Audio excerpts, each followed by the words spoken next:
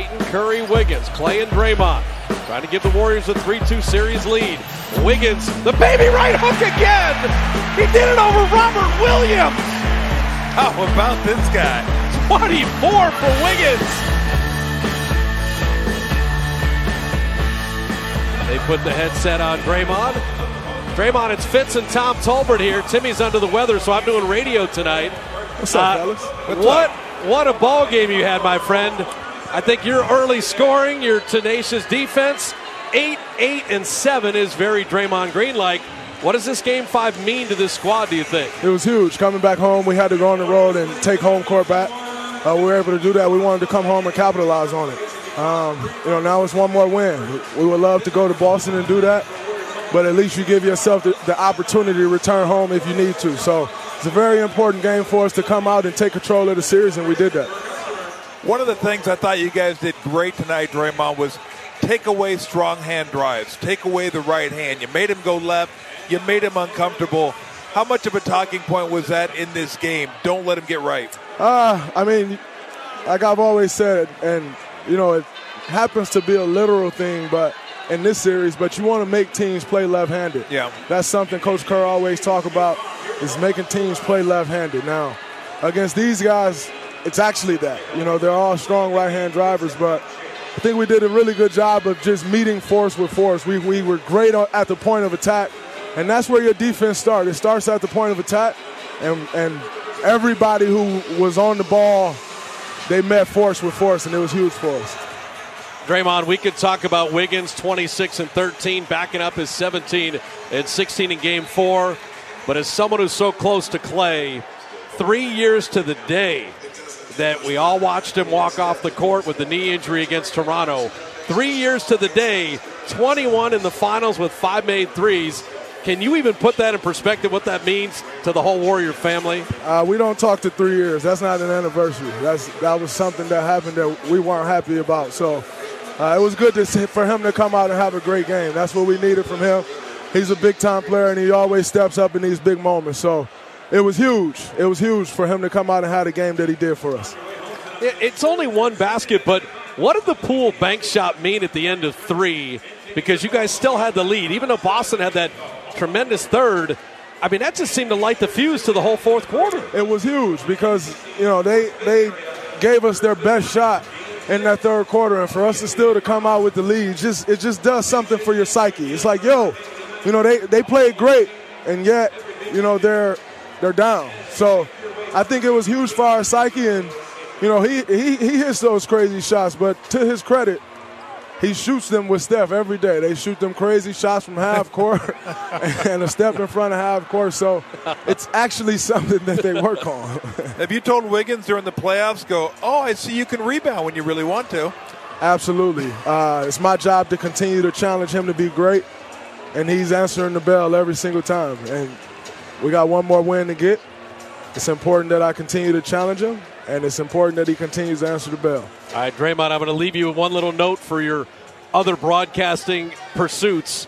Steph Curry, Draymond Green, Klay Thompson have now won 20 games in the finals, surpassing Duncan, Parker, and Ginobili. And you did that tonight. That's incredible. That's a group of guys who, I was talking yesterday, and someone was asking me, who do you guys model yourselves after? And I was like, well, I don't think there is a model for what we've done. But if there's any team that we've looked at over the course of the years and said we want that type of consistency, it's the San Antonio Spurs. And so to do that is absolutely amazing. You're talking 3 Hall of Fame guys, Coach Pop, Hall of Fame coach. They're absolutely incredible. So to be mentioned with those guys, they are the golden standard of the last 30, 40 years in the NBA when you're talking about a specific team. And they set that bar for us, and we're trying to continue to raise ourselves to that level. And here's one for you on the way out the door. Steph didn't make a 3 tonight for the first time in his playoff career history. Well, guess who showed up to call it? Your guy Fitz. Unbelievable. Absolutely insane. Nonetheless, the impact he still had on the game was huge. There's no doubt about it. And that serves us well because he won't miss everyone 2 games in a row. Thanks for stopping, Draymond. We appreciate it. Congrats. No doubt. Appreciate it, man.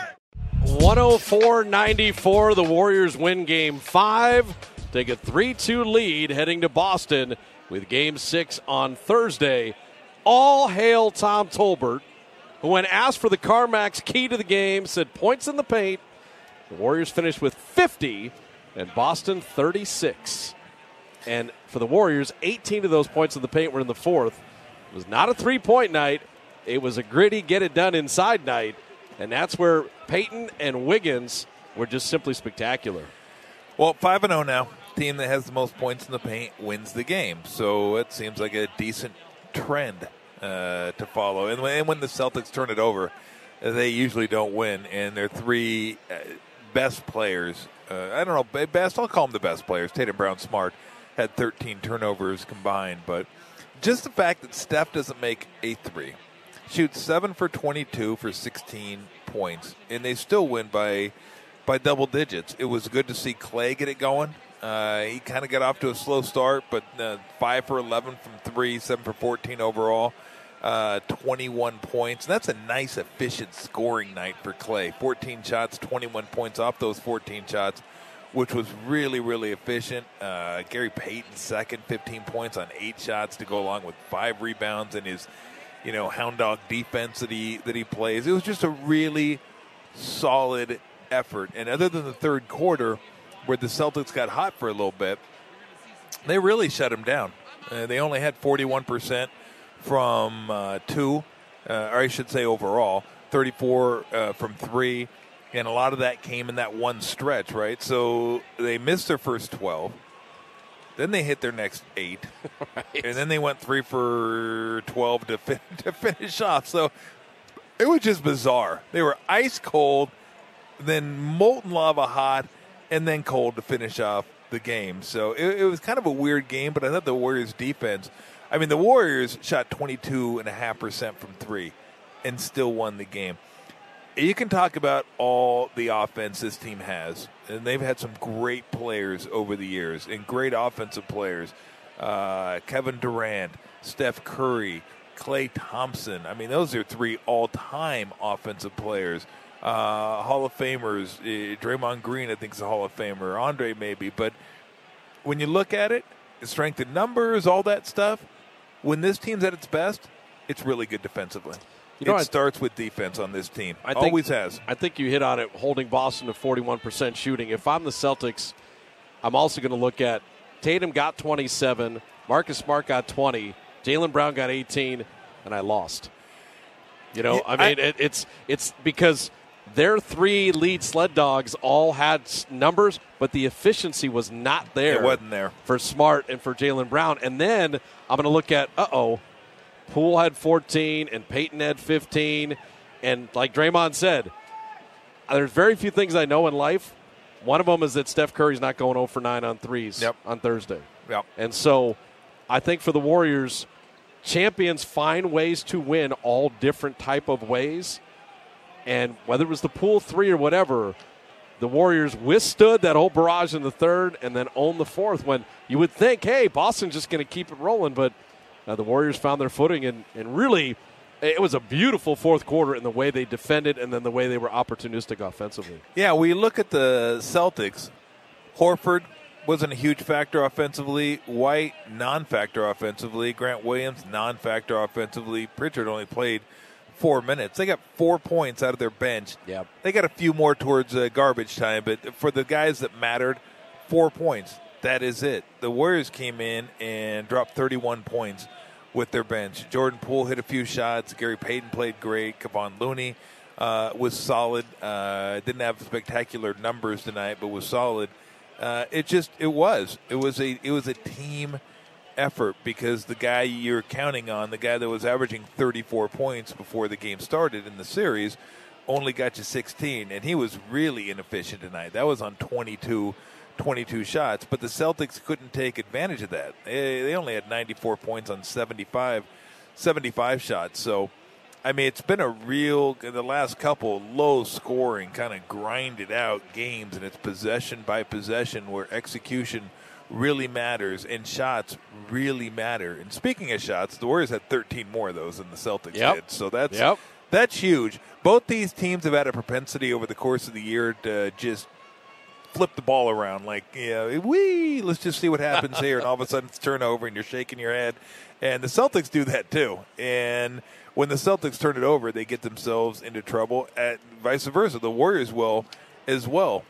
This is going to be, nothing's going to surprise me. Wouldn't surprise me if it came back here for Game 7. Wouldn't surprise me if the Warriors won it in 6. Because, again, both these teams are really, really equal. And you know that crowd's going to be loud. Oh, man. It is going to be loud on Thursday, and they are going to be ready to rock and roll. So I'm anticipating another just grind it out, get after it, tough defensive battle because it's physical out there. These teams are getting into one another. It's really, really physical. So, but the Warriors have that championship medal, so they'll be ready for it. Whether they win or lose, they'll be prepared for it. It won't take them by surprise. Klay Thompson said that there were vibes of 2015, and that's when the Warriors got down 2-1, and they ended up winning in Cleveland to get that first championship to start this run. Well, they were down 2-1, and I have an opportunity on the road to get another championship, their 4th in 8 years. So yep. I'm with you. It could go, hey, Boston hold serve, they're that good. Give me one thing out the door. From an athlete standpoint, just how much do you have in the tank from these games, the 2 days, this super long travel? I mean, well, you would know as much as me. But I'm just saying, I haven't been this far into the season. but just I've talked to guys, Bob. Does it become mental at this point, or just finding some way to, or are you just dragging and hoping? Like, because Sean Livingston used to tell me, "Hey Fitz, I feel bouncy tonight." Yeah. And the nights he didn't tell me that, I knew he was hurt. Now he had a significant knee injury that he had recovered from, but I just wonder.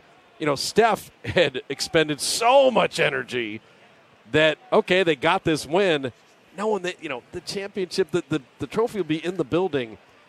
Is that enough to get all the energies, recharged? Because this Boston team is significantly younger. There's no way around it. I'm certain adrenaline takes over at some point. Okay. And you're good to go. But it'll be, these guys are going to be laying in bed for the next couple days. Other than at practice, and practice won't be a big practice anyway. It'd be more Get off your feet. Yeah, it'd be more of a walkthrough, stuff like that. PJ, fellas, ESPN crew. No, you'll see Bob in Boston. I won't be there, but thanks for asking about me. But they're just going to be laying around and watching film and doing that kind of stuff. But you do all you can to get your body ready. And again, I never played this long into the season, so. I got to think, they're conditioned and they'll be able to play their regular minutes, but this is where you start thinking, boy, if we have a chance to push it, can we extend some guys 5 or 6 more minutes and get them after? Like, people would have loved to seen Steph play 48 tonight and trying to get this game. He only played 37. You mentioned it. It was big in the fourth quarter where they extended that lead and Steph got a little more rest and a little more rest and a little more rest because – he didn't even play the most minutes on the team. Wiggins played 42, and Klay played 39. And I wondered if Wiggins and Tatum's minutes would match up. Not quite. They were less than a minute off, though. So when Wiggins was on the court, Tatum was on the court, and vice versa. But Brown played 44 tonight. Marcus Smart played almost 40 minutes. Tatum played 44. But as you mentioned, they're younger, and they're going to be able to rebound a little bit more. But, I don't know. But I would assume adrenaline takes over at some point, and you're ready to go. But it's going to be a good one. I can't wait. And I think the difference between this Celtic team and that Cavs team was that Cavs team was a one-man band. Yep. And he was exhausted. You want to talk about exhausted. That guy was doing everything. I don't know if I've ever seen anybody do more in a finals, like singularly. Just I got to get every rebound, make every assist, make every bucket, and he damn near did it for 3 games. But I think that wore on him. This team has a little more depth, but not a lot. They only play like 8 guys, and really only about seven guys. But they're younger, and look, they've been really good when pushed with their backs up against the wall. And this is the first time they've lost back-to-back games in the playoffs. So I just expect another really, really good game.